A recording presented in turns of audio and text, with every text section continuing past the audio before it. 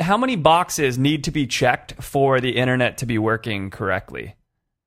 Thousands. I mean, you go through so many checkpoints when you have internet. It's ridiculous that it works at all sometimes. I want to be my current self from this point forward. I want to learn how to play piano. Working with human beings, drinking wine in the middle of the day. I want to be a fire truck driver. I'm going to be the next greatest painter. Just kind of work with kids, getting them ahead in life. I want to be a welder. I want to be a beach bum. I want to be a baseball player. Brewmaster. A winemaker. Professional snuggler. Let me mention those sweet, hot lavender baths and writing in the evening. What's up, everybody? This is Blake Fletcher, the half-hour intern. In today's episode, I interview cable technician Frank Bartlett. And for this kind of generation's purposes, a cable technician basically means an internet technician, somebody that would set up larger businesses with the ability to have the internet and Wi-Fi and all that kind of stuff, which is definitely not as simple as having it for your house and does not just involve simply like flipping a switch and having the internet turned on. It's so much more complicated than that. And in this interview, for one of the first times probably ever on this show, although a lot of these topics blow my mind, you can actually, and it's not that long after that intro portion that I just played of Frank talking about how complicated the internet is, but not that long after that, Frank's talking about how we're all kind of physically connected by the internet, and then I am trying to talk through that with him, and my brain basically breaks while I'm trying to wrap my head around that and talk through that with him, and you can like hear my brain breaking as I'm trying to understand this concept of us being physically connected. So it's all really interesting and complicated and kind of cool to know a little bit more about, since the internet is such an integral part of everything that we do and an integral part of you listening to the show right now. So without further ado, here is Cable Technician. Frank, thanks so much for coming on the show, man. Thanks for having me. It should be some fun. Yeah, definitely, dude. So why don't we start out with, when you wrote me to talk about being a cable technician, like, first of all, when you say cable technician, most of that nowadays is going to be internet related, right? Not television related. Yeah. Everyone's kind of moving towards the internet side of things and getting rid of cable. Okay. So, like, when we get internet at our houses, obviously a lot of the work that you do is not, residential. It's going to be like on the industrial side. So when we get internet at our houses, it's pretty darn simple. Like, you just call up Comcast or Time Warner or whoever it is, and they like turn on the ability for you to have internet at your house, and then you'll go and like buy a router. They give you a router, and boom, you got internet. And you can kind of more or less do it yourself. Worst case scenario, they'll just send over a guy to your house, and he'll be there for like 5 minutes and set it up for you. I very much assume that that's not the case for you. So, like, what happens in more of a business setting when a business needs to get internet? It's a little different for each business. When you go to a house setting, a lot of the wiring is already set up in the house when they manufactured it or built it. Even if it was built a long time ago. Yeah. Any of the old phone jacks, you can actually run a lot of the internet they have now over it, so you can actually plug into those, or you can modify it so it actually works on the newer equipment they have for the houses. So they'll use either like a television cable outlet or a phone outlet or something like that. And coax is what the internet runs over in most houses. Which is a television one? Yeah, it's a television thing, but they actually use it to run internet over as well. And that's how most houses actually are wired up. And that's been put in most houses for a very long time. So most of the time when a cable technician comes in from Time Warner or whatever, they can actually go in and just plug into that, and the whole house is wired up. Okay. When you have a bigger building or a bigger business, the coax isn't really one 2-conductor coax cable is not going to cut it for 500 people, so they need to run a fiber optic cable generally to that building, and then they have equipment that we actually run our cable to inside of the building and distribute that between all the clients in the business. Okay, so a couple questions from that. One is just as a kind of aside for any of us at a house right now wondering this, like, are we able to get fiber optic internet at our house, which sounds a lot more badass than just like the cable coax internet, or is that kind of something reserved for businesses? I'm sure you've heard, but Google Fiber is like the one up and coming right now. So yeah, definitely a lot of places are now able to get fiber. Time Warner Cable runs a fiber cable now. A lot of these internet companies, ISPs, will be rolling out fiber to a lot of different houses now because that's what people want. They want a faster, higher speed internet. They can reach up to 1 to 2 gigs a second. Now, I imagine that the issue with that right now is just that this fiber optic connection is not going out to these residential areas? Like it needs to be, I assume, put underground and like lined out to the residential the infrastructure is not there in a lot of the rural parts of the country. Like a lot of the cities have something called dark fiber, which is fiber that a lot of the bigger businesses put in when they moved into the city underground, and the Time Warner Cable or whoever can actually buy or rent that fiber optic cable underground instead of running new ones, because obviously if you try and run a new fiber underground, you got to dig up a lot of things and you go through all that process with the permits and stuff. So they are actually able to, from my understanding, you can actually rent those fibers and then distribute it to a building.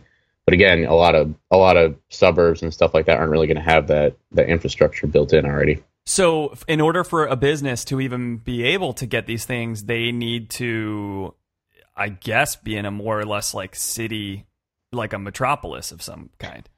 Yeah, for the most part. I mean, if you get a bigger business, they can actually pretty readily pay. Just pay the company to have them run a fiber optic cable to their company. It won't be a big deal for them. But that requires tearing up the street the entire way to whatever business they're building. Sometimes. Okay, but so I assume then you're referring to, like, let's say a Google or an Amazon or something wanted to make a big warehouse, 20 miles out from the city, then Amazon kind of has the money to go ahead and lay the fiber optic cable the whole way to their new warehouse. Definitely. And actually, now that I think about it, so then that's going to be a consideration for any big business is like, do we want to be closer to the city so that way we don't have to pay for this, or knowing that we're going to have to pay for this, do we want to move kind of further out of the city? 100%. Okay, cool. Interesting. All right. So if someone has a business and they have access to the ability to tap into one of these fiber optic lines, what are kind of the considerations that you have to make? What is your job from that point? Our job basically starts when Time Warner Cable runs that cable, their fiber optic cable or whatever, into the building, and they say, okay, this is as far as we're going to bring it. We don't have the resources to run it throughout the rest of the building. We don't have the permits or the safety specs or the certifications to go any further. So what they do is they call us, and we go in and we talk to the customer, and we find exactly what they want. They might have a certain amount of clients we need to run the internet to. They might have a certain machinery that needs to be internet capable. And really what we end up doing is just going in the ceilings and running all sorts of cable throughout it and just making sure that you get internet wherever that customer wants. And it might not be internet. They might have a local area network where they need one person connected to another one. We'll do that. We also do like cameras and stuff like that too. So if they need because it's a pretty similar setup when you have a infrastructure for internet going back to one building. You obviously need a lot of cameras run to one main point. So we kind of encompass that when we do some cables as well. So there isn't all right. So at the start of this process, Time Warner has run just basically a single fiber optic cable into this building for them, but it's like, a 20,000 square foot building that has like one cable going into it. So obviously that's not going to work. So you need to make it so like each office and everything can access it. Now, why can't we just have some sort of like super powered wireless router that just gives Wi-Fi to everything in the entire place, or like some sort of wireless router to wireless receiver to wireless router to wireless receiver? Why do we still have to kind of do it the old-fashioned way with wires throughout the entire building? Basically, Wi-Fi is not strong enough to go through a lot of the materials that make up a lot of the walls. And if you have a lot of if you're in a warehouse, you obviously have a lot of shelving units that stack up, 30, 40, 50 feet high, and they have stuff on them, and you can't necessarily guarantee the Wi-Fi to go through that all the time. Okay. So, right. So they need something consistent. So they run wires to every aisle or every room or every other room or every major, hallway, and we'll run that cable, and they'll put a router on the end of that one, which obviously goes back to the main internet and then distributes it, throughout the building. Okay, cool, man. So talk to us about some more of those considerations, I guess, that you need to be making throughout this whole process. Or I guess maybe walk us through a job, either a hypothetical job or like an actual job that you've done, and some of the considerations that you have to make the entire time, some of the obstacles that you have to overcome, and problem solving and stuff like that. Definitely. Well, actually, right now we're working on a job out in Asheville, North Carolina, and we're working for a school system that they're trying to put in a new wireless system for all the students and the teachers. So right now they have where the internet comes in the building, and then they have that distributed to smaller sections that we're hooking up our routers to. So we need to run cables to these. It's called an IDF.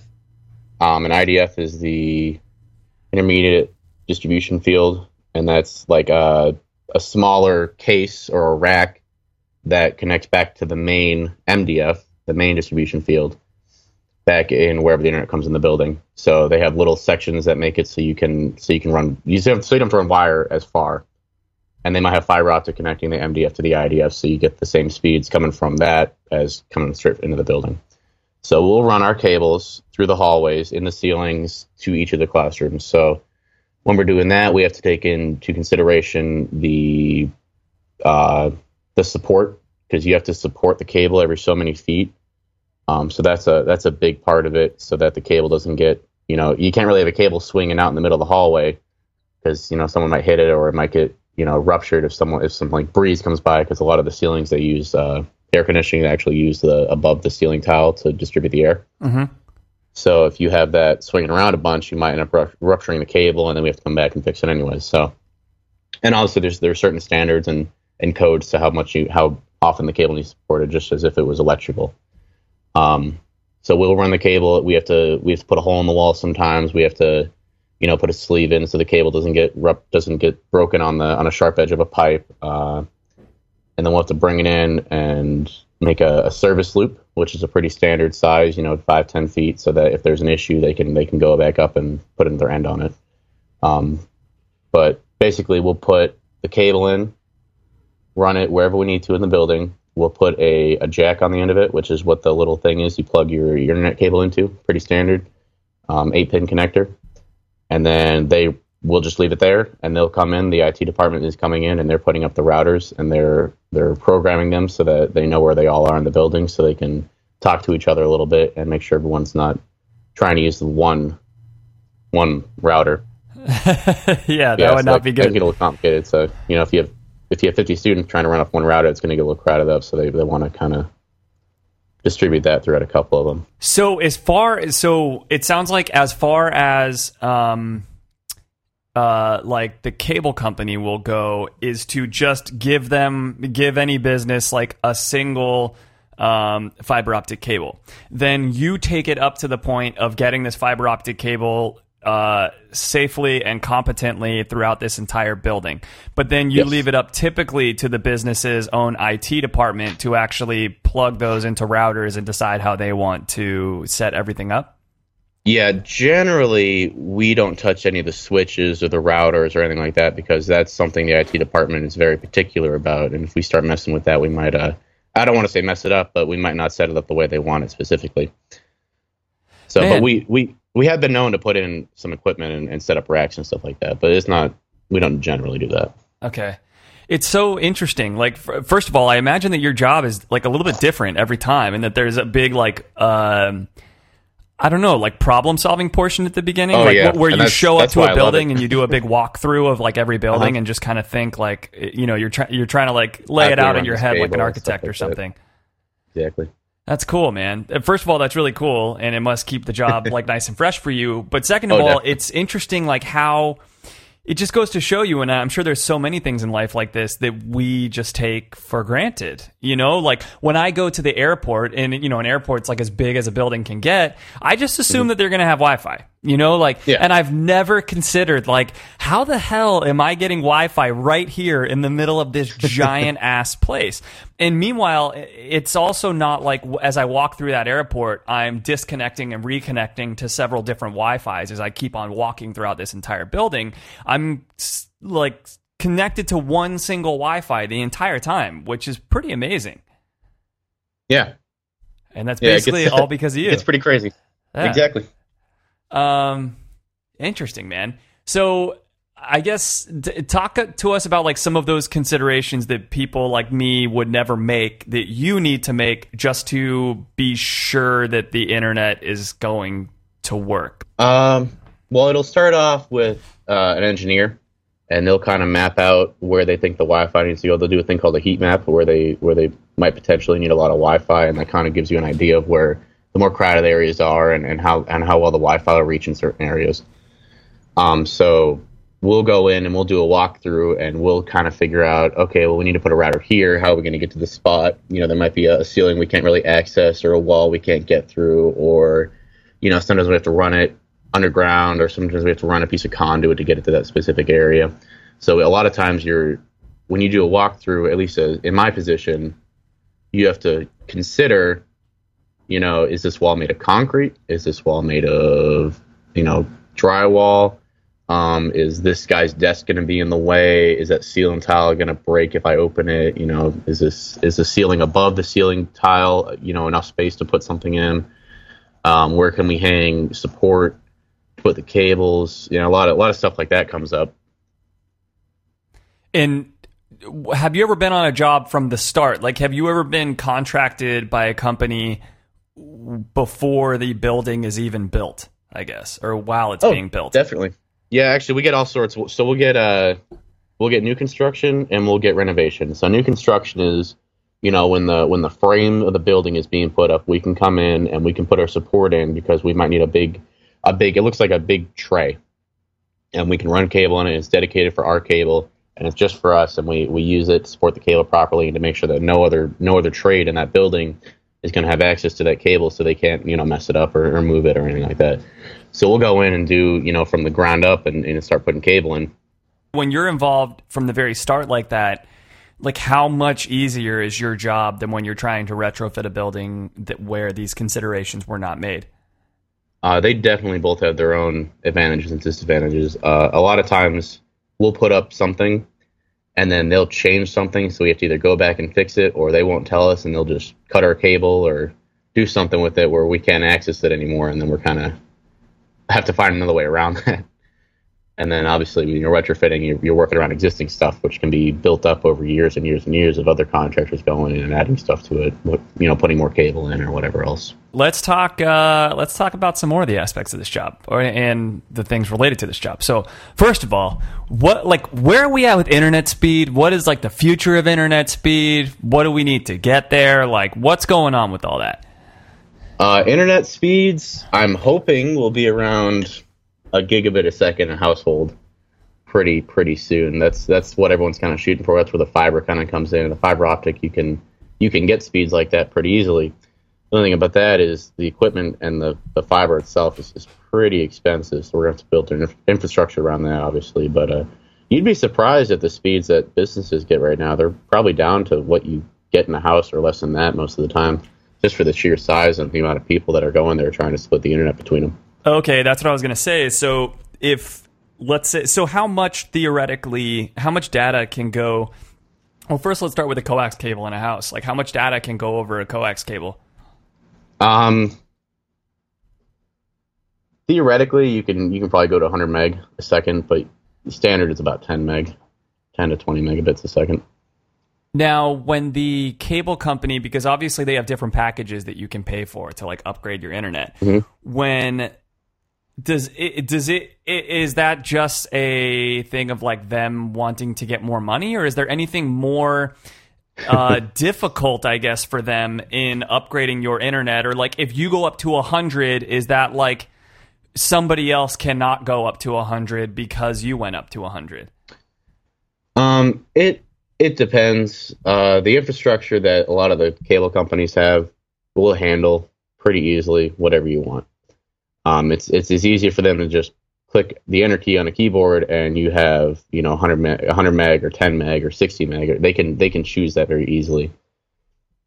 And it's not somehow like limiting their entire system then or anything, or, you know, making things more difficult on them.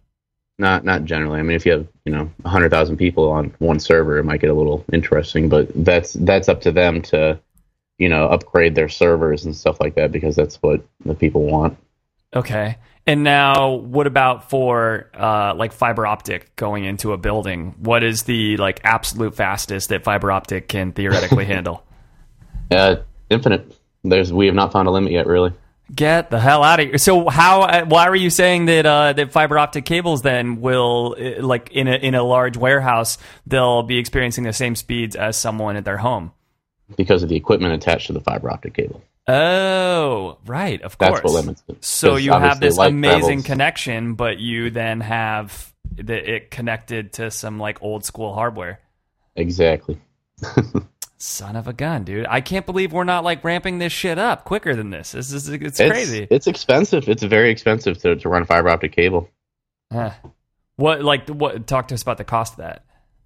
Well, obviously the cost of the glass, because it's glass cable. You have to manufacture it very high specification. You have very low tolerance when you're making that kind of stuff, so that gets expensive. And then you have the equipment, which needs to, obviously read light, which is hard to do. So, if you want it to read faster or slower, that's going to cost, more just to get the equipment to work like that. Yeah. And then the installation too, not everyone can run fiber optic cable because they're not really you have to be pretty gentle with it for the most part. I mean, you can't whip it around like a piece of metal. It's obviously glass. You have to be pretty careful about putting it in. So you need some kind of higher end technicians to know what they're doing. And, there's certain bend radiuses that you can put in so that it doesn't break, but still, gets the right transfer speeds and stuff like that. So you have to be up to date on all that stuff so you don't, accidentally break the cable and, you run it correctly.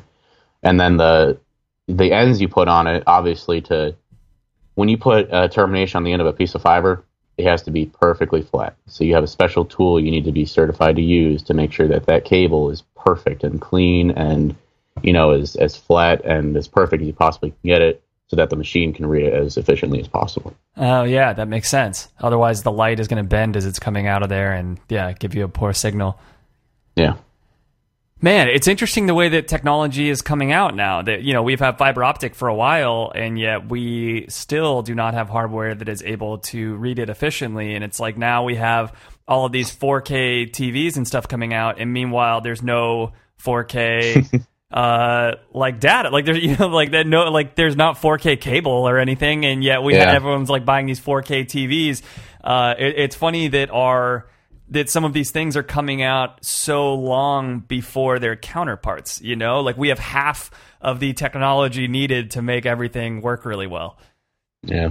And we have a lot of the technology to go for higher speeds. I mean, you can get 10, 20, 100 gigabit a second speeds.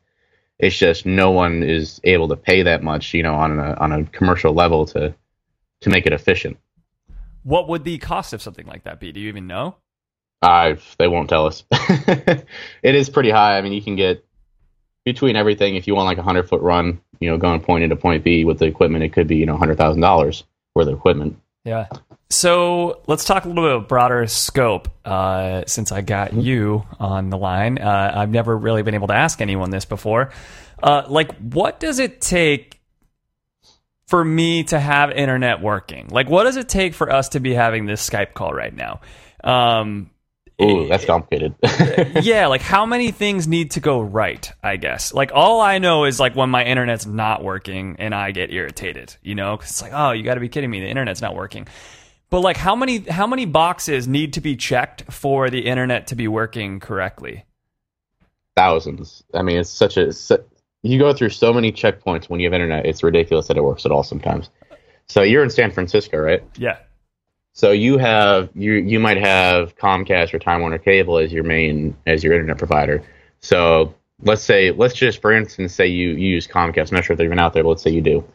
So you have a line going from your house to a box in the middle of the street or on the end of the block that goes from there to your house with a cable. It's probably a coax cable.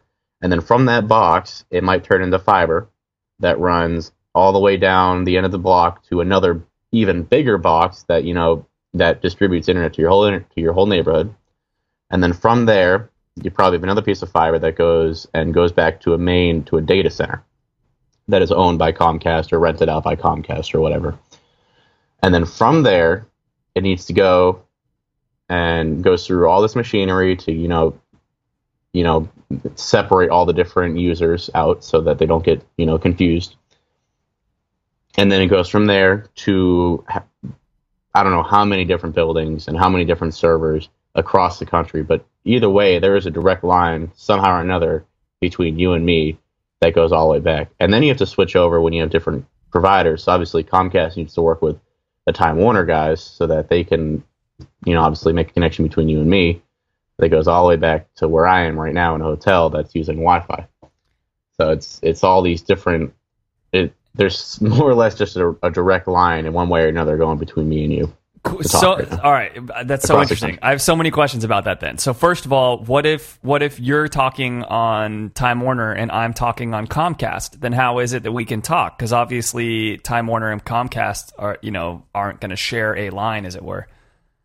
Yeah, they're gonna tough it out and they're gonna share a line pretty much. Oh, more really? or less. Yeah, they're gonna. I'm not super fluent in the logistics of that, but they at some point, one or another, have a main building they can talk to each other with. God, those buildings must just be absolutely insane. Now, also, what'll happen is you also have like the Skype server, obviously, that's running through all our information that's transferring between the two of us. Right. So more than likely, they're both talking to that server and just uploading and downloading information to that server, and then it's just your internet provider's picking up, going to your house, mine's picking up to go to this hotel, and then it's just on that server, and they're both accessing it at the same time. It's all in the cloud, man. It's just all in the cloud. Exactly. Crazy. So I guess also in the example that you talked about before, well, I guess but more to what you were saying about being physically connected is that, nowadays, as long as the two hubs are able to talk to each other over, but I guess somewhere the internet all needs to be physically connected to each other, some way, somehow. Is that correct? Even like across seas, they even have undersea cable that they run the whole length of the Pacific Ocean or whatever, and they'll just pop on both sides on the land, and then there's just a big hub that it goes into to connect to the rest of the country. How is that even possible? I can't even fathom that. My brain just can't handle so much stuff. Like, I still don't even know how a fax machine works, and we don't even use fax machines anymore, and I never got to figure it out, it's just crazy, man. Sorry, go ahead. I guess it gets a little bit easier when you realize that, you probably already know this, but you have ones and zeros. It's just on and off. So if you have electricity on or off, it's representing a 1 or 0. Same thing goes with light. It's just a lot faster than going through, a piece of metal. It goes through a piece of glass.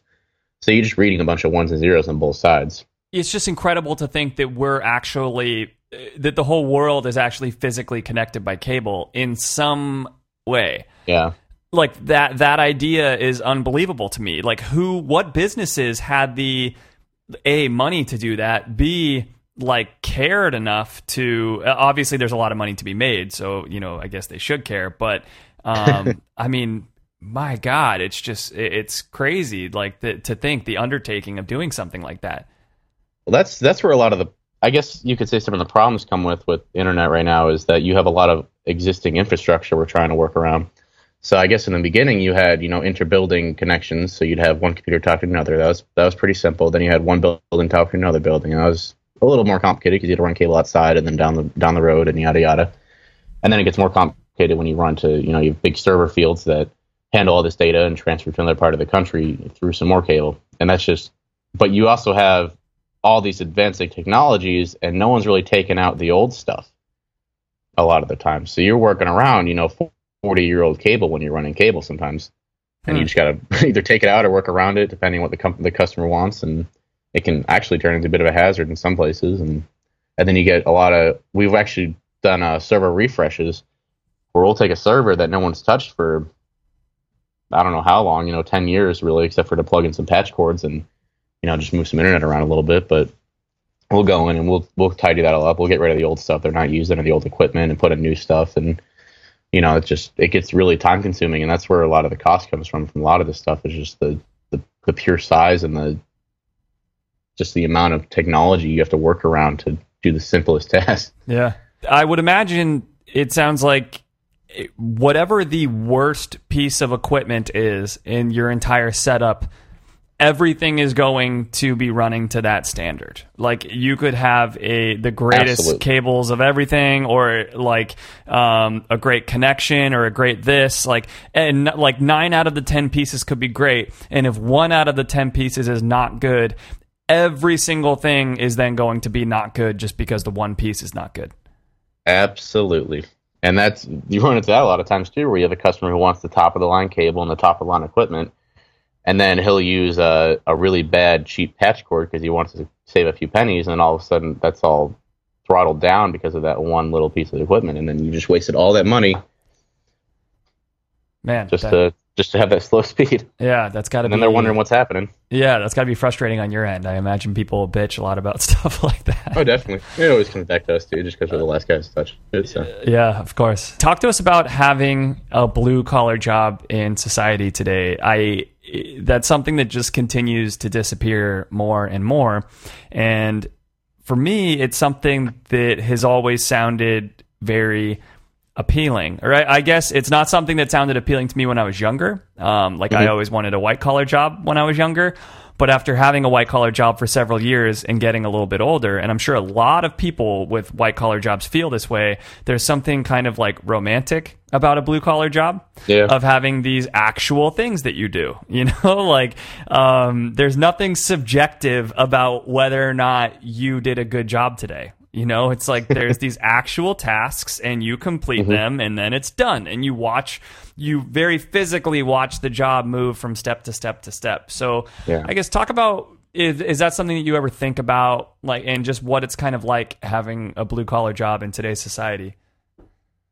Well, I will tell you, it can be a little bit of both, because you do get in some of the politics of some of these companies trying to, spend the money, and you got to actually look at a lot of paperwork sometimes. But you are right. A lot of the physical tasks can be pretty rewarding.